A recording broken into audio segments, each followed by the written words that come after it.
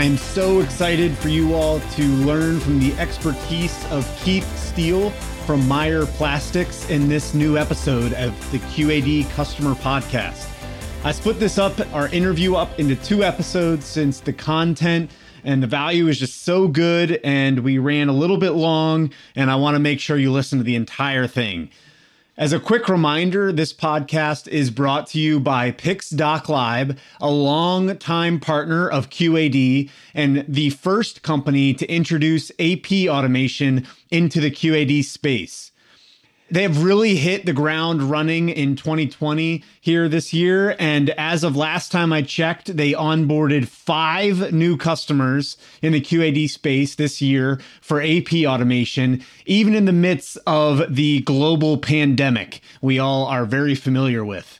They have also brought on at least 4 new resellers/partners for QAD customers to do business with Pix and to take advantage of DocLib in their organization to automate manual paper-based business process. I'm excited to see this continued interest in QAD in automation in our ecosystem.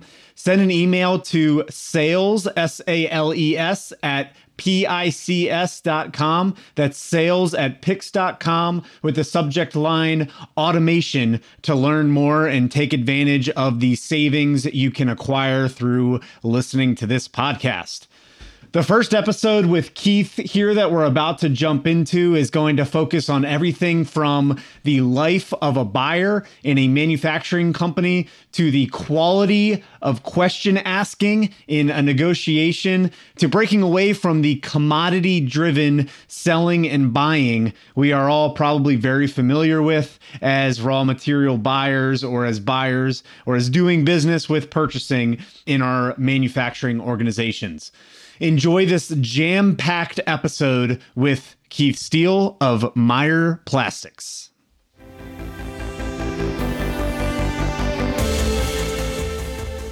Thanks again for coming on, Keith. I appreciate you taking the time, and I'm excited to jump right in here. To get started, could you give me a little history about yourself and sort of define your current role over at Meyer Plastics for everyone? Sure. Yeah. Currently, I'm a buyer in Indianapolis with Plastics Company, and that's true. Meyer. Going back a little bit as far as my past, I think it'd be important to know when I started in my sales career, since I'm a buyer now. My sales career, I started in 1984 with ADT Security Systems. So that was back in a time when ADT had locations in most major cities. Now, of course, ADT has kind of switched it, and they have large super centers or mega centers where they have all the alarms brought in to those centers. But back in that time period, it was more on an individual basis. And I started in 84 as far as with sales. So my training, ADT was big on sending you to Zig Ziglar and Tom Hopkins training. They did a bunch of ADT training where they would fly you into the East Coast. They were based in Parsippany, New Jersey at that point. So they really strove to make an investment and a commitment to make sure their salespeople were trained, which really helped to give me a good foundation because to that point I had not done anything in sales. I left ADT in 91. And I started a career in building material industry in sales. And essentially I was on a call for an alarm system at a lumber facility. And I ended up seeing so much activity as far as material going out that I started talking to some folks there with the lumber management and kind of inquiring as to what the pay, what the income would be, income level, and how that matched up to what I was making. And it seemed like it was worth taking the shot. So I went ahead and changed over and started working on the building materials industry side. So that lasted about 8 years. And yeah, it was interesting. But one thing it taught me during that time period is when I was with ADT, I was dealing with more like heads of security, heads of banks, large businesses, some small businesses, and homeowners. When I switched over to the building materials industry, now you're working with builders and contractors. You're looking for large specialty projects, such as like apartment complexes. Did some work on stables as far as takeoffs for those, on how to build those. But any large paintball, there was a big paintball facility that required a large amount of treated wood. And so you're looking for any kind of opportunity to get a blueprint so you can do a material takeoff and hopefully get that business. But it's a whole different audience. And then, of course, in 99, I transferred over more to the purchasing side. I was working with a company still in the building materials industry that you did sales part of the day and then you did purchasing the other part of the day. So it gave me a better understanding of what was involved in the purchasing process. And I'd kind of been playing with it for quite a while and kind of thinking about it. Well, I got the opportunity from a company in the safety industry to switch over as a full-time purchasing manager. So that's when I really had to look at it and say, okay, what can I make as far as salary and bonus compared to my commissions and bonuses with sales? And at the time I had a young family. We're talking about 99. So I went a little bit more of the safer salary route, and that kind of got me into the purchasing. So since that time, I have stayed with purchasing. And as I said when we started, I'm a buyer currently in the plastics industry. So that's one of the things that we would talk about. You need to be willing to change. So far we've talked about the alarm industry, building materials industry, the safety industry, and now the plastics industry. And all of those are pretty good size, but you just have to be willing to go where life leads you.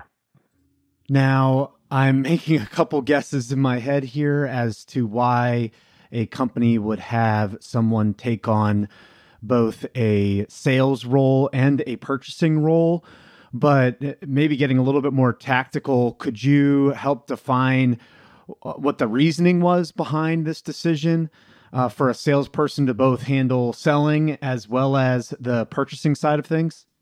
Sure. And that is a great question. What it was, I was with a company. It was still in the building materials, and it was called Hager Industries. And what you did when you started in the morning, you would start calling on your building contractors, lumber yards, things of that nature. And then as soon as you got the trucks filled up for the next day, then you would switch over to your areas of responsibility for the products that you were responsible for, and you would do the purchasing role for those products. So in my situation, I had roofing, insulation, treated material, and siding. So I would go ahead and work with lumber yards, get the trucks ready to go for the next day as far as what we were going to load on them from the people buying that material.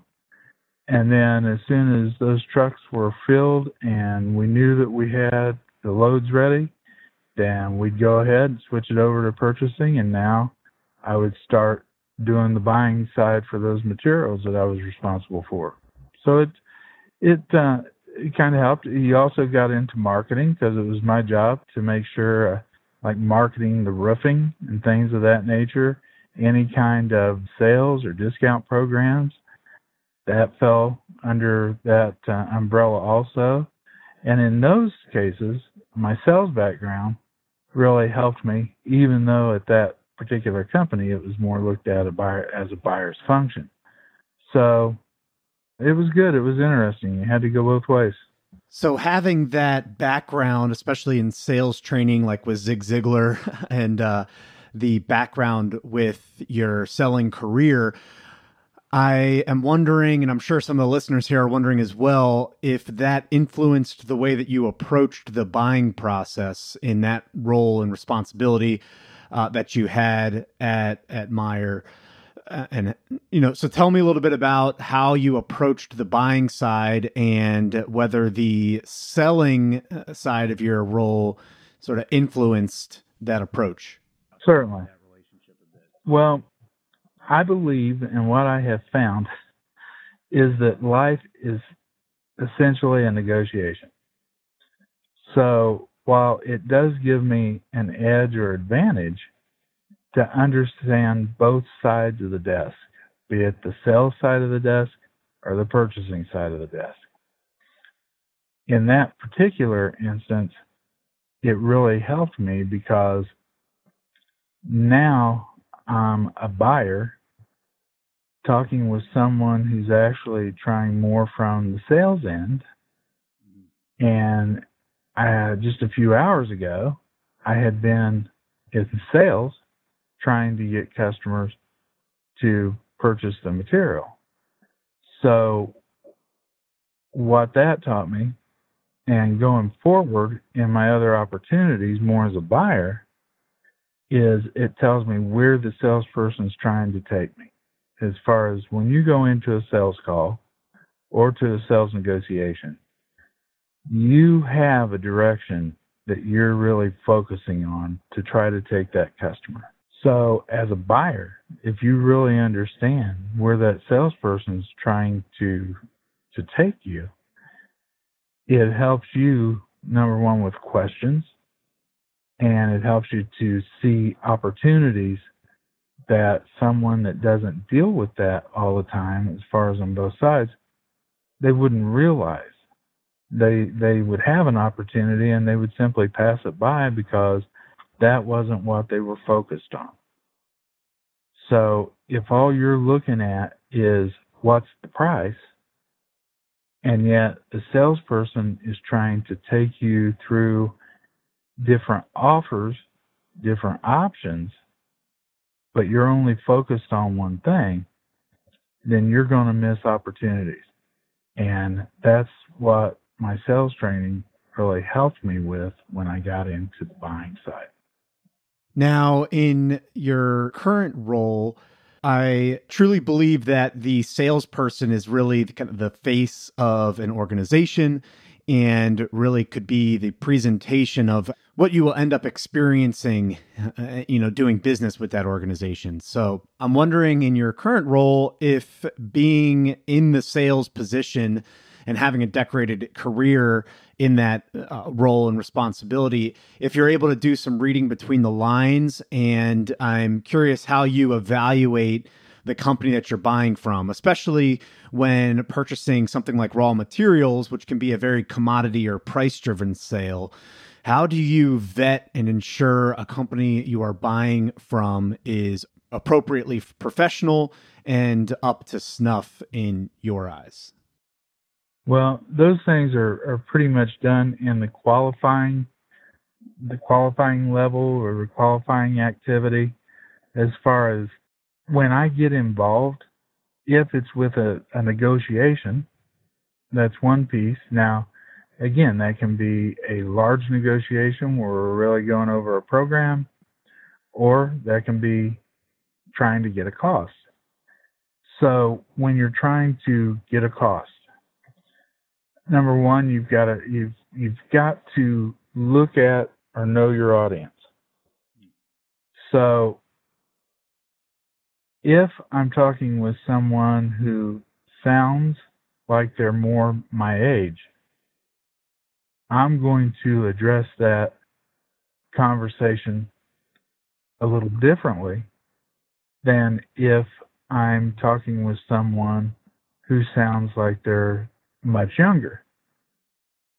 So when I say know your audience, you have to keep in mind that if you are of a particular age group, and you're going in to negotiate with someone who is in a much different age group, it doesn't make either one of you right, wrong, bad, good, anything.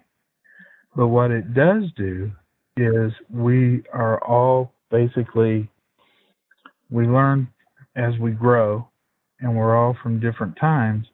And so we're going to pick up the traits that we learned as we were going through business. And so you have to take that into consideration.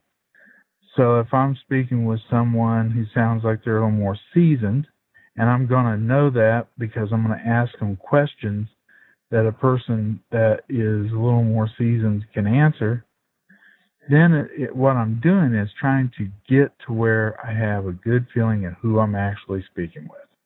Not the name, but the person.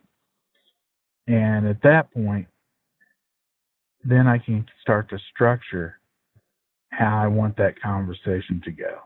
Because there are certain traits that a baby boomer would look at that may be a little different than a Gen Y, but maybe much more different than a millennial. If you don't take that into consideration, you're probably not going to have the best call or the best conversation or the best negotiation that you can have. So you really have to take the time. Myself, if I know who I'm going to be negotiating with or working with, then I'm going to go ahead and get as much background on them as I possibly can so that I can start to put that together and use that in my negotiation or my information seeking as much as possible. And you'd be surprised how much it really, really, really works, and it sounds so easy to do, but a lot of folks don't do it.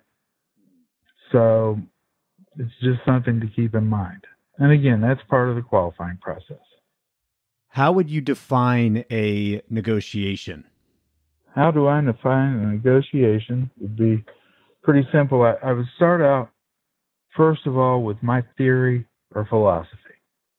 And that is simply, nobody wants to be sold. Yet, people buy stuff every day. So, as you look at that, and you realize that negotiation is really, well, in my case, it was the major commonality between sales and buying. So you break it down, everything's a negotiation, be it a professional negotiation where you're negotiating internally within your own organization or externally with another organization. But as you go home and as you spend time with your family, again, you're negotiating.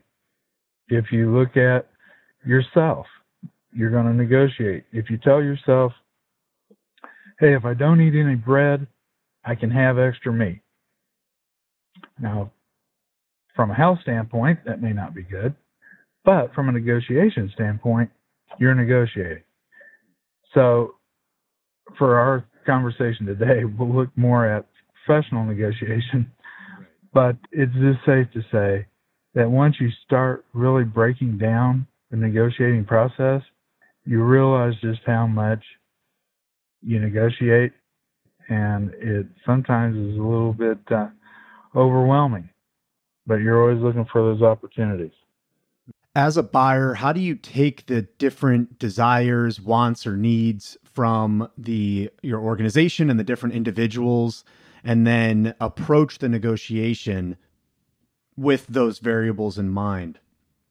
So how do you consider those variables and use them in the process to help direct your conversation, if that makes sense? Yep. When you look at that, like I say, the first thing I start with is knowing my audience. But you're exactly right. The next thing you want to look at is, okay, we have this negotiation. What are we negotiating? So what I personally do is I go around to the people that are going to be affected, many times most are my coworkers, and say, okay, what would you have to have out of this negotiation, if you could have anything, maybe I list a few things, but what would be your primary need?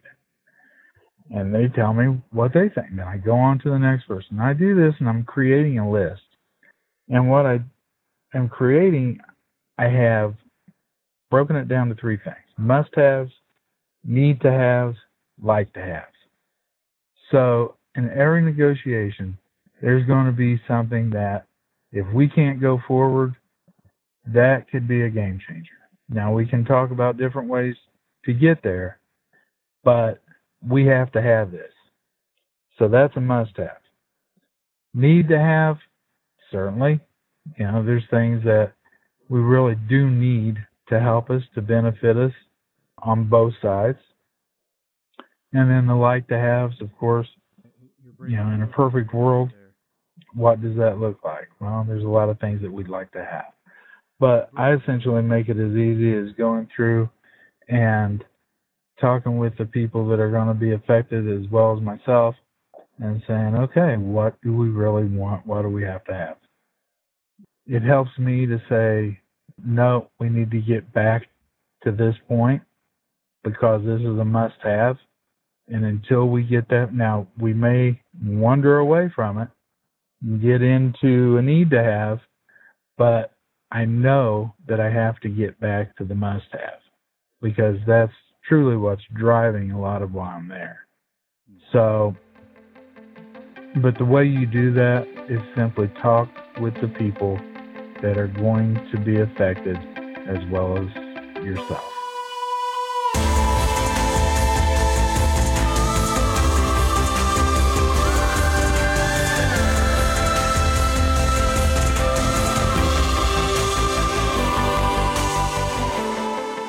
Thanks again for tuning in today, everyone. To keep up with our series, make sure you go and subscribe to the QAD Customer Podcast. For those of you kind enough to also leave a review of our podcast, I will be sending out a series of $25 Amazon gift cards. So make sure you head over to whatever platform you consume podcasts and leave a review. Thank you all. Until next time.